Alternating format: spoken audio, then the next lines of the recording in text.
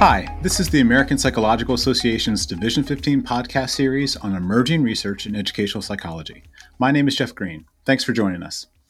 So, coincidentally, on the day we are recording this podcast, the Reuters Institute has released a major report on digital news, finding that throughout the world, an increasing number of people are avoiding the news entirely, with many saying that news has a negative effect on their mood or leaves them feeling worn out.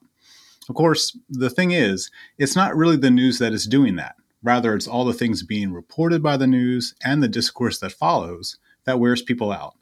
Avoiding the news won't make those things better, but it will allow them to persist, fester, and even grow. The same can be said for educational psychology's long-standing avoidance of engagement with research and debates around the purpose of schooling. The field's silence about racism and oppression in education has only allowed those things to persist, fester, and grow. My guest today, Dr. Francesca Lopez, has certainly not been silent. She has devoted her research to informing policymakers, school leaders, and teacher educators about policies and classroom practices that can mitigate racial and ethnic inequality and social stratification. Her latest article, which is the subject of our discussion today, engages the field of educational psychology about how its absence from this work is not neutral, but rather detrimental. I'm really excited to talk to her today about those ideas. Dr. Francesca Lopez is the Waterbury Chair in Equity Pedagogy and Professor of Education in the Department of Curriculum and Instruction at Penn State University. Her research focuses broadly on the knowledge that teachers need to create anti-racist classrooms that promote the identity and achievement of marginalized students. In 2009, Dr. Lopez received the American Psychological Association Division 15's Early Career Grant, and her research has since been funded through the American Educational Research Association, the National Academy of Education and the Spencer Foundation, the Institute of Educational Sciences, and the Chan Zuckerberg Initiative. She is a fellow of the American Educational Research Association and currently serves as a co-editor for the journal Review of Educational Research. Today we're talking about Dr. Lopez's 2022 article in Educational Psychologist entitled, Can Educational Psychology Be Harnessed to Make Changes for the Greater Good? Francesca, thanks so much for joining us today. I'm thrilled to be here. So let's start here. Can you speak a little bit about why you decided to write this article with this focus? I'd be thrilled to talk about that. So initially, I was invited by APA's Division 15 to do a webinar on the issues with the anti-CRT critical race theory debates that were going around in the nation. Mm-hmm. And so I did the webinar. It received pretty good reception. Mm-hmm. And then I started hearing from the educational psychology community a lot of encouragement that I should submit a paper to educational psychologists. Mm-hmm. And I guess the rest is history. Well, I'm really glad that you did. The article makes a really nice contribution, so I'm glad you submitted it. You critique the field for being silent on the social purpose of schooling. Can you help us understand what that social purpose of schooling is? Yes, I'd be happy to do that. So it's interesting because I think to answer that question, it might help to kind of lay out the personal struggles that I faced as an educational psychologist in the field.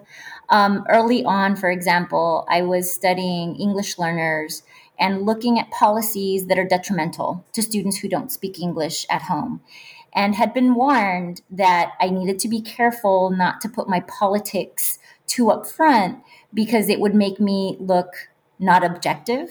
And basically that's stemming from the fact that the study was looking at bilingual education in Texas and the very anti-bilingual policy in Arizona. So that notion of don't be political, let research stand for itself, present your work as neutral and objective, had been the fabric of what I had been exposed to in my doctoral training. And it was something that I faced quite often in the field of educational psychology, but not so much in other fields in education.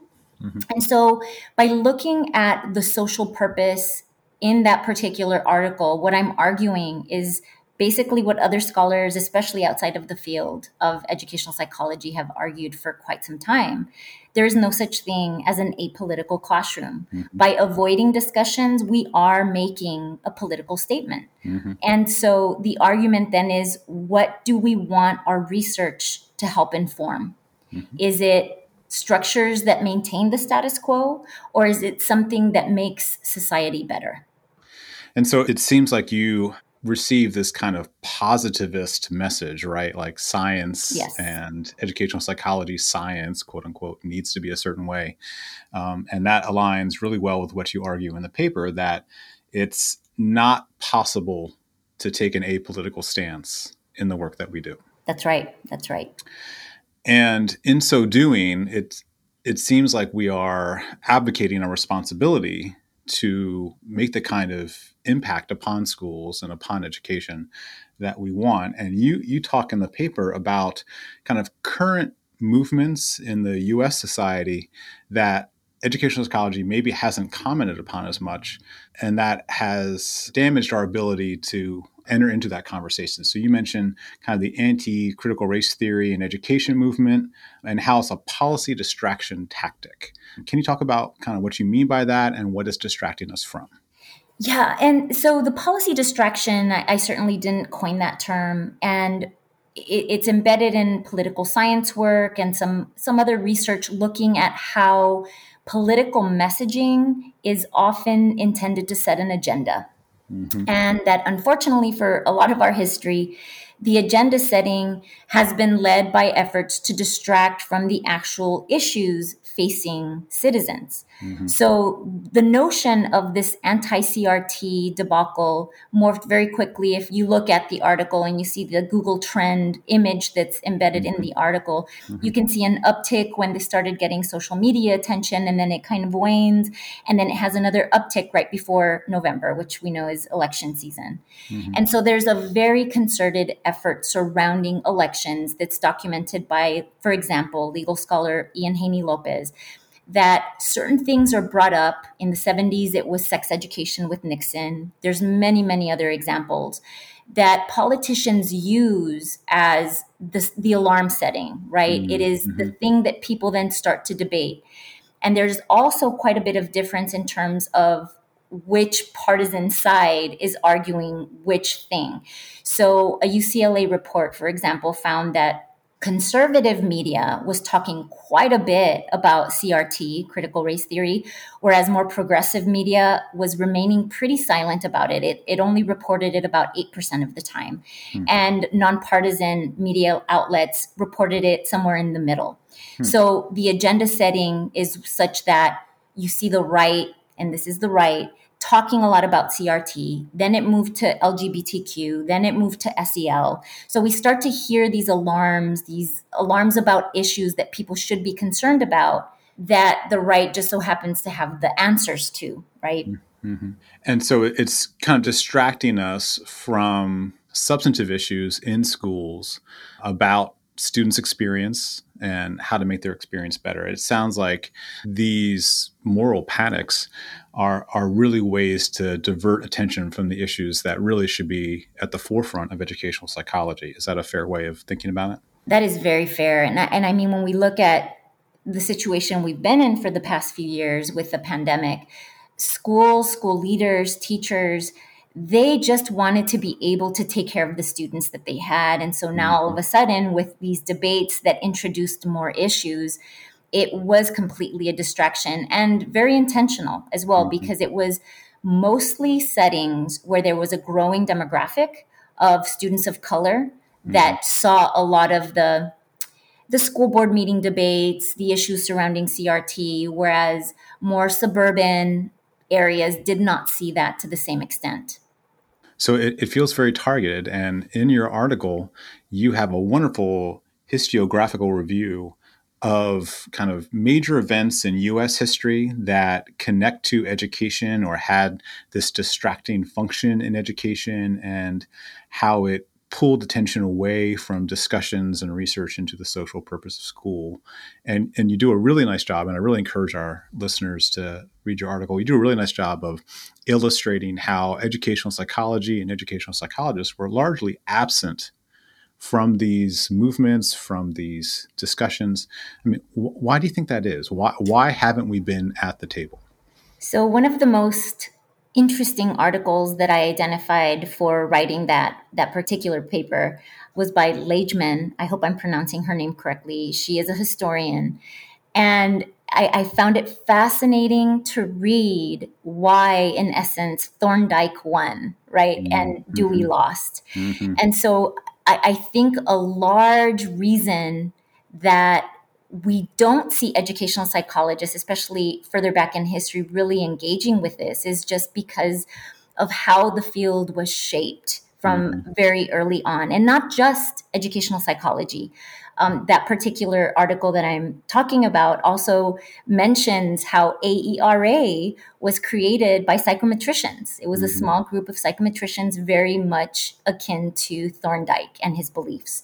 So it's no accident that a field that came out of a time when science and objectivity and measurement had been part of its ethos did not see this flourishing of debates that we are seeing now with this racial reckoning, right? It's been termed racial reckoning the summer of 2020. I think that's one part of it. I think another part of it is looking historically. When think tanks first came into existence, they were generally at a time when science was highly respected, where the endeavor to use social science to make improvements in society was also generally very, very respected. And so this notion of using research, although it can sound positive, but using research for the greater good was something that was part of the goals. The danger is ignoring the fact that there has always been stratification. There has always been a type of education that is considered the standard at the silencing of many communities, right? And so part of the reason is just looking historically at how the field was shaped, was incentivized. I mean, even if we look at Thorndike and the more recent reckoning with his legacy, it is very, very recent that his name was taken off of one of the buildings at Columbia, that APA actually names him as a contributor to racism. This is all very recent in our history. So the context that we're living in, the things that are becoming part of the awareness of many of us is part of the reason that we're now seeing this discussed and talked about, and forcing fields to confront a history that for very long just remained the status quo. Yeah, it's really been fascinating to watch. For example, the American Psychological Association put out an apology for a history of racism and contributing to racism. Washington Division 15 put out a statement about racism and kind of acknowledge this moment that you illustrate really well in your article where, the field could have headed more in a Dewey direction, more focusing on student needs and advancing all students' success. And that would require acknowledging the social stratification and the oppression that was happening. And instead, the field just took a right turn right into Thorndike. And, Thorndike didn't want his graduate students in classrooms at all. Right. So it really does feel like the field decided not to answer the question of for whose greater good are we working? And in so doing, they did answer it. And they chose the majority. Precisely. So in the course of doing your historical review, you came across this really fascinating character that I frankly had not heard of before, Harold Rugg. And so can you talk to us a little bit about him and what you found about him? I have to tell you, for me, what was shocking is when I was working on all this anti-CRT stuff, there was a curricular theorist who told me, you've got to read the work of Harold Rugg. And so sure enough, I did. And then I go into his history. It's that article that I mentioned. And he had been trained in educational psychology. And I was floored because I never heard of him. Right. And it's actually a tiny circle of individuals, right? It's Thorndike, it's Dewey, and Rugg worked with Thorndike, but pivoted. And I found it fascinating that here's somebody, right, in the 20s who worked on measurement and really was, I think, unsatisfied with that work and pivoted to just channel his energy into creating these series of books that then became the target of the American Legion because of the Red Scare. And I just find it's a personal interest. So I just find it fascinating that here is a fellow educational psychologist who we didn't get to know, in part because they came after him and removed his books, and he became collateral damage of the attacks that tend to happen against people who do this kind of work. That all sounds really fascinating. And that historical review talks a lot about core narratives and other things that identify and illustrate this tension, right? This desire in society to pull attention away from student needs and oppressed students and towards other issues. And you kind of walk us through that history. And then you get to, as you called it, this racial reckoning, and that others have called it, in 2020, and now how things are changing. And one of the things that I thought was really useful in your article was you illustrated a number of areas of scholarship that is making a contribution and is trying to push towards the greater good. Can you talk to us a little bit about what areas in educational psychology you feel are moving in a greater good direction? Oh, definitely. I think I would be remiss if I didn't start out by mentioning Jessica DeCure-Gumby and Paul Schatz's 2014 article on race reimaging and race-focused research and the need for it. It introduces this dilemma that I believe it's still the case, where when we look at articles published in the various journals focused on educational psychology, manuscripts that focus on race as a construct still remain somewhere around 1%. That's what it was in 2014. I suspect that very little has changed since then, because when I looked at the articles, there have been some special issues, 3 in particular, but they still remain on the margins, right, as special issues. Right.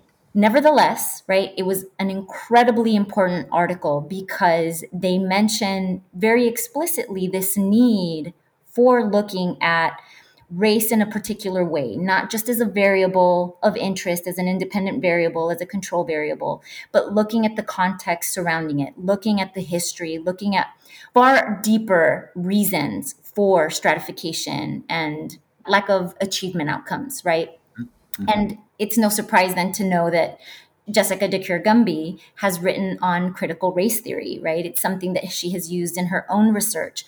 This is incredibly important because it allows you to be able to look at the root cause for racism and subordination of race.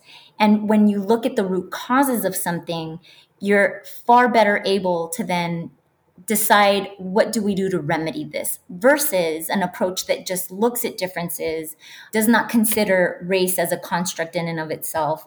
And then there's interventions that might be developed that try to, in a deficit perspective, give more to the communities that are in a system that is oppressive, that promotes the stratification, right? Mm-hmm. So definitely that work is incredibly important. It really set off, I think, a lot of attention. Jamal Matthews and I edited a special issue in Contemporary Educational Psychology, looking at how different scholars focused on different areas are doing this kind of work in engineering and mathematics, looking at belonging. It was a great project to work on, specifically because it spanned kindergarten all the way through higher education and looking at this new generation of scholarship that's being done.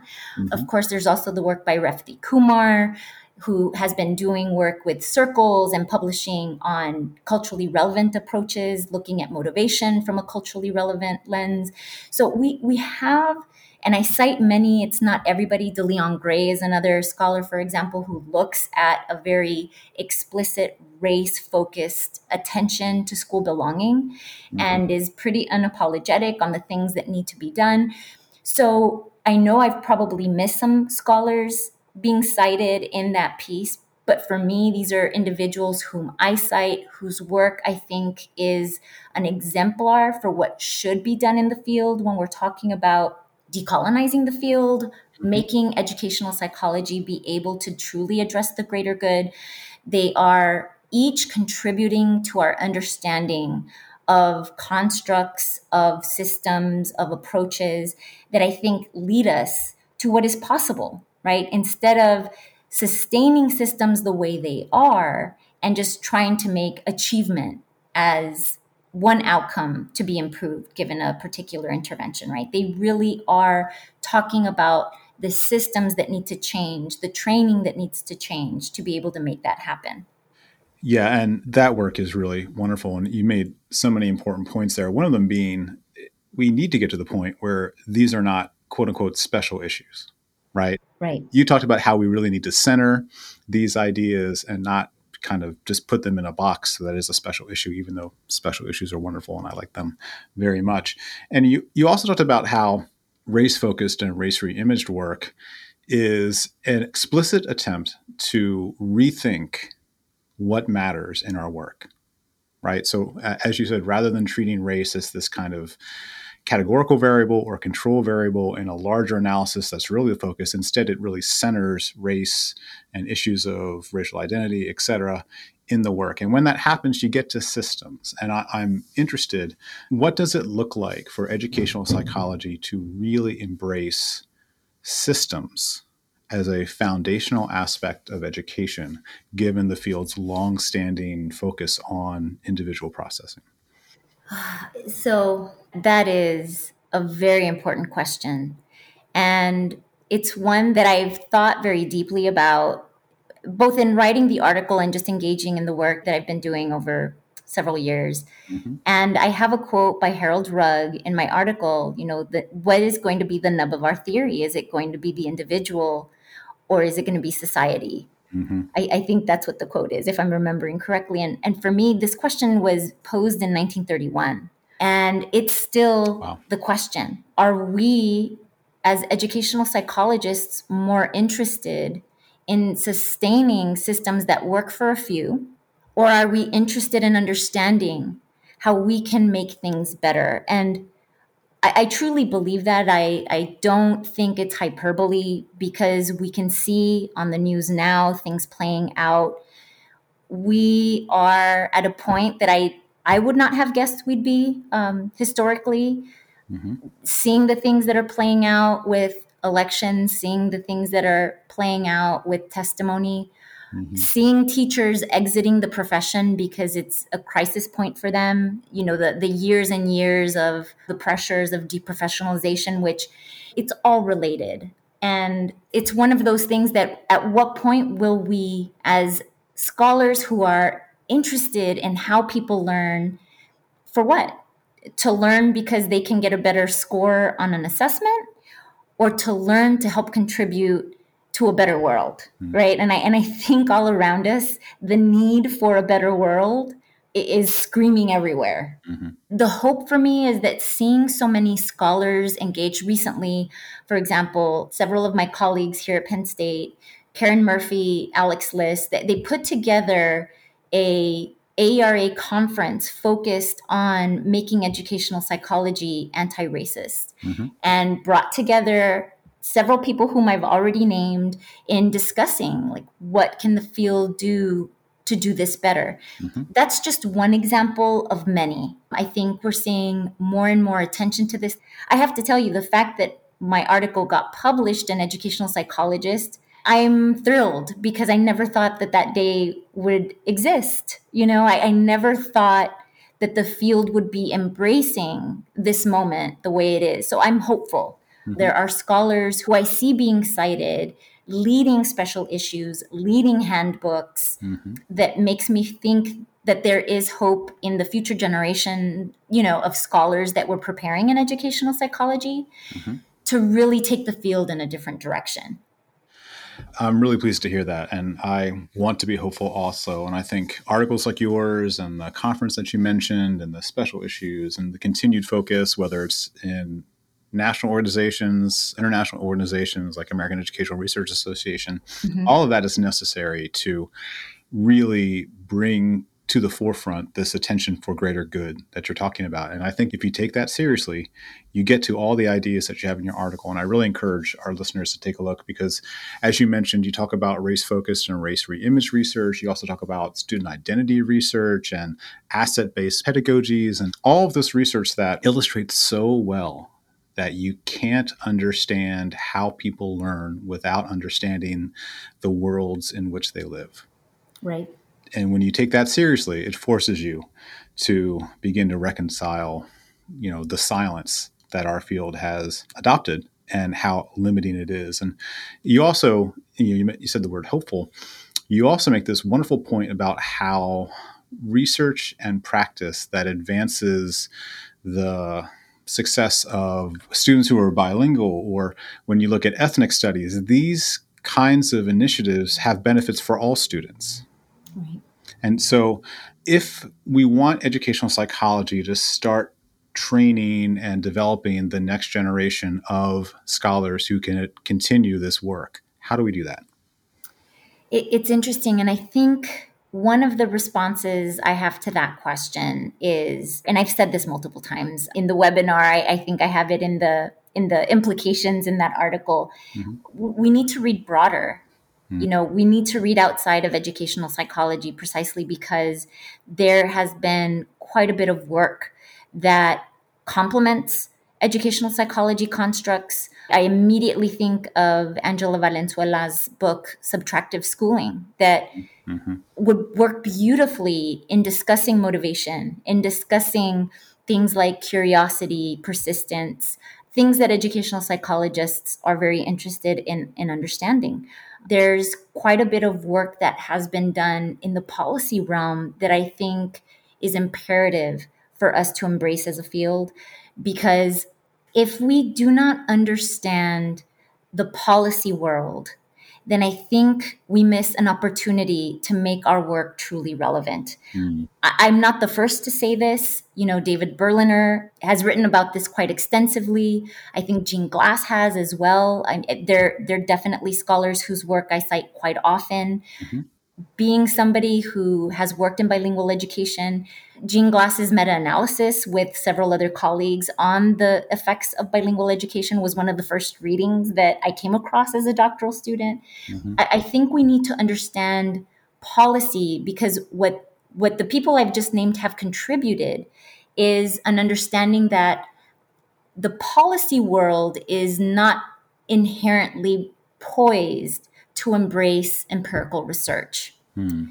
And I think we need to understand that so that we can make use of the evidence that we generate in far more useful ways. So, for example, when Berliner mentioned about all the work that he was ready to present on how to improve teacher practices and how the Reagan administration had absolutely no interest in learning about that. Mm-hmm. That is an important lesson, because if policy is standing in the way, or policymakers or leaders are standing in the way of truly embracing evidence, how can we, as scholars who are very much invested in making sure that evidence, empirical evidence, can inform whatever it is that we're hoping it informs, we need to be aware of the obstacles that are in place to be able to circumvent them. Mm-hmm. One of the things that I've learned in doing this work is there's quite a bit of messaging research out there that helps position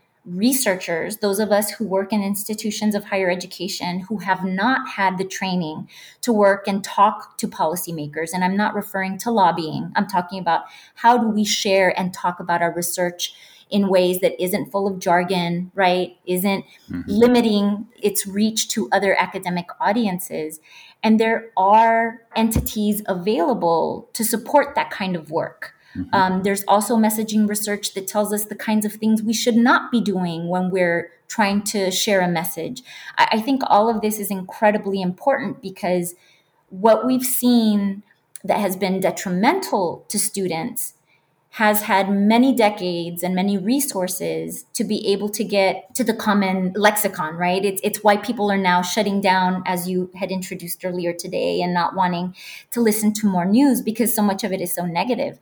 But we need to adapt and take that evidence to be able to share our research. And I say that because one of the things that we can see in the anti-CRT, anti-LGBTQ,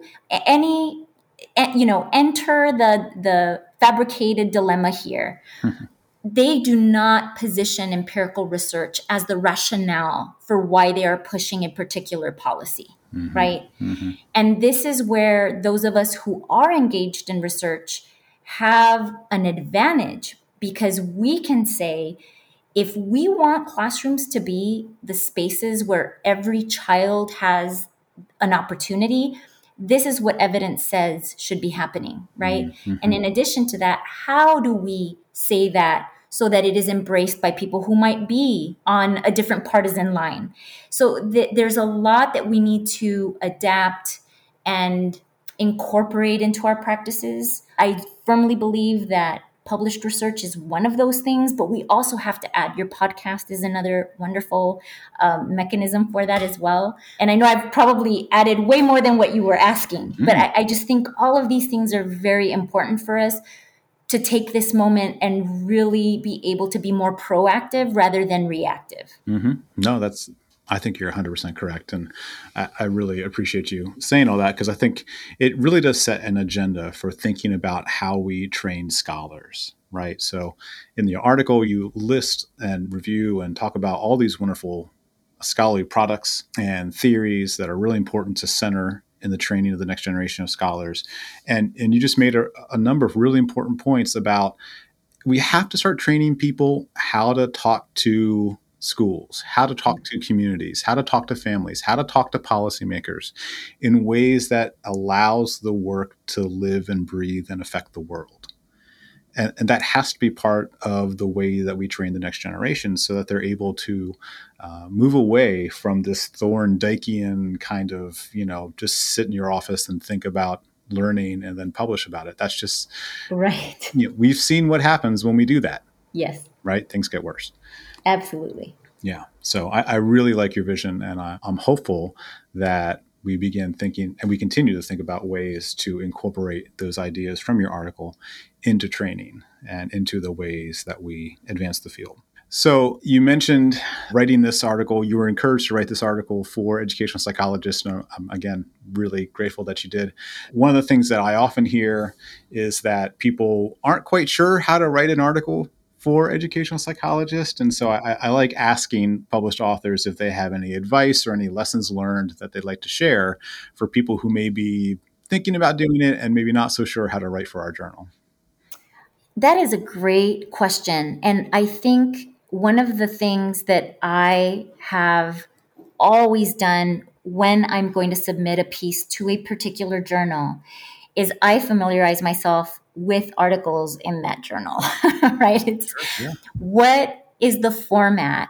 And I've reviewed for the journal. So I've been on the end where I can give feedback to pieces and have been familiar with it because, there's incredible work that's featured on there that presents theory. I mean, even its aims and scope is very useful for those of us who are writing other articles. And in fact, I was able to find quite a few pieces in searching in that journal that made their way into the citations, right? Because it was very important for me to understand what had been done. Mm-hmm. And so for anyone interested in doing that, I can't recommend that enough. I think it's incredibly important to look at the aims and scope because it's very explicit what kind of articles are featured and what kind of work probably should be sent somewhere else, just because that's the aims and scope that the journal has. Mm-hmm. Reading recent work, I think, is important, but also some older pieces to see, the lay of the land and what had been done before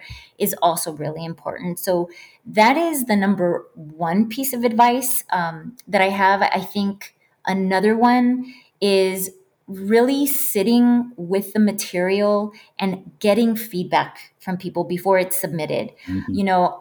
No matter how long I've sat with a manuscript and read it and think that it's absolutely ready to be submitted, when I get feedback from someone else that asks questions, it readily becomes apparent that things that were totally clear to me may not be clear to a reader. Mm-hmm. And I would say that at some point when it is submitted, the reviewer feedback is also incredibly critical. One of the things that I always tell my students, just because of how I react when I first see feedback, mm-hmm. This has always been the case, because some of the most critical feedback that, it hits hard and you've invested so much time in a piece and it feels like a personal attack, mm-hmm. even if it's worded very friendly. I always read it through, put it away, and then I read it again a day later or so. Mm-hmm. And I always find that even the harshest of critiques take on a far more helpful tone, if that makes any sense. Sure. Because I've had time to digest and kind of process things. I think knowing that it's a process is also something that I find incredibly, incredibly helpful. Mm. Another thing, I think this is the last piece of advice because it does not vary from one journal to another. This is definitely what I do. I try to respond to every single comment and do so in a way that makes it clear if it's an issue with the way I phrase things that made things unclear, how I've addressed it. I think that helps reviewers, and it certainly, you as an editor might be able to speak to this as well, right? How it might help somebody see, oh, this is what they intended, or they didn't intend it this way, and this is how the reviewer took it, so this is how they've decided to address it. So I think those are practices I always use when I submit a piece.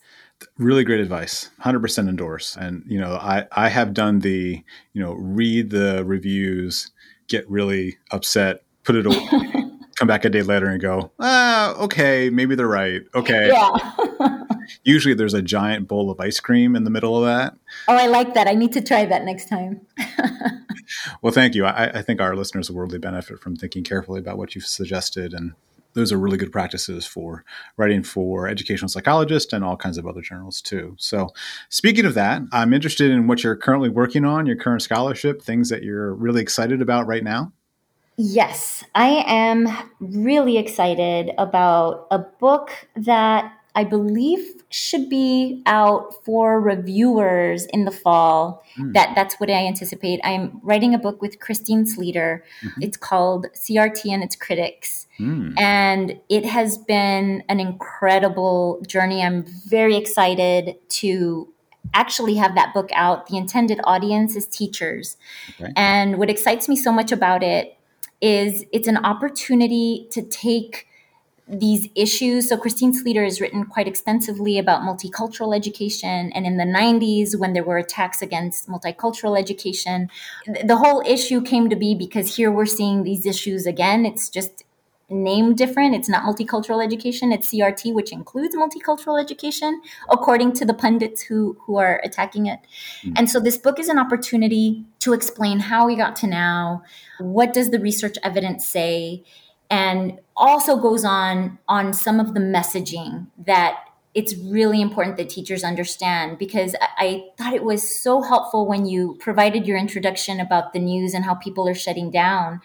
There is quite a bit of research in communications and political psychology and other fields that helps explain how people make sense of the news and what they do with it. Mm-hmm. And so being able to put all of that together is something I'm really, really excited to see through.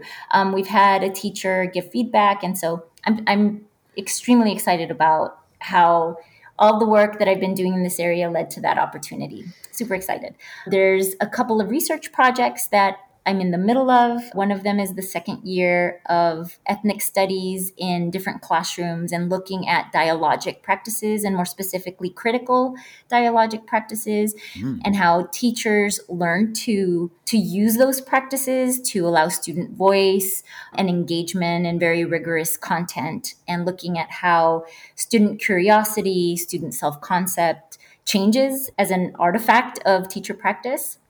And another project on assessment, which is trying to validate some existing measures for use in grades 3 through 8 to examine how sense of belonging, DeLeon Gray is a collaborator on this project, and how some other facets or constructs are immediately responding to teacher practices. And the intended use there is to center student voice so that teachers can use that input from students to improve their instruction.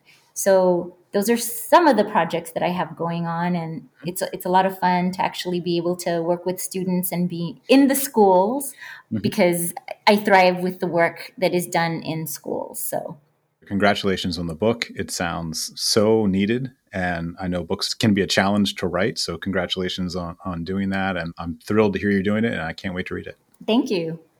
So I think that's a great place to wrap it up for today. I really encourage our listeners to check out your 2022 article in Educational Psychologist entitled, Can Educational Psychology Be Harnessed to Make Changes for the Greater Good? Francesca, thanks so much for talking to me today. Thank you for having me on today.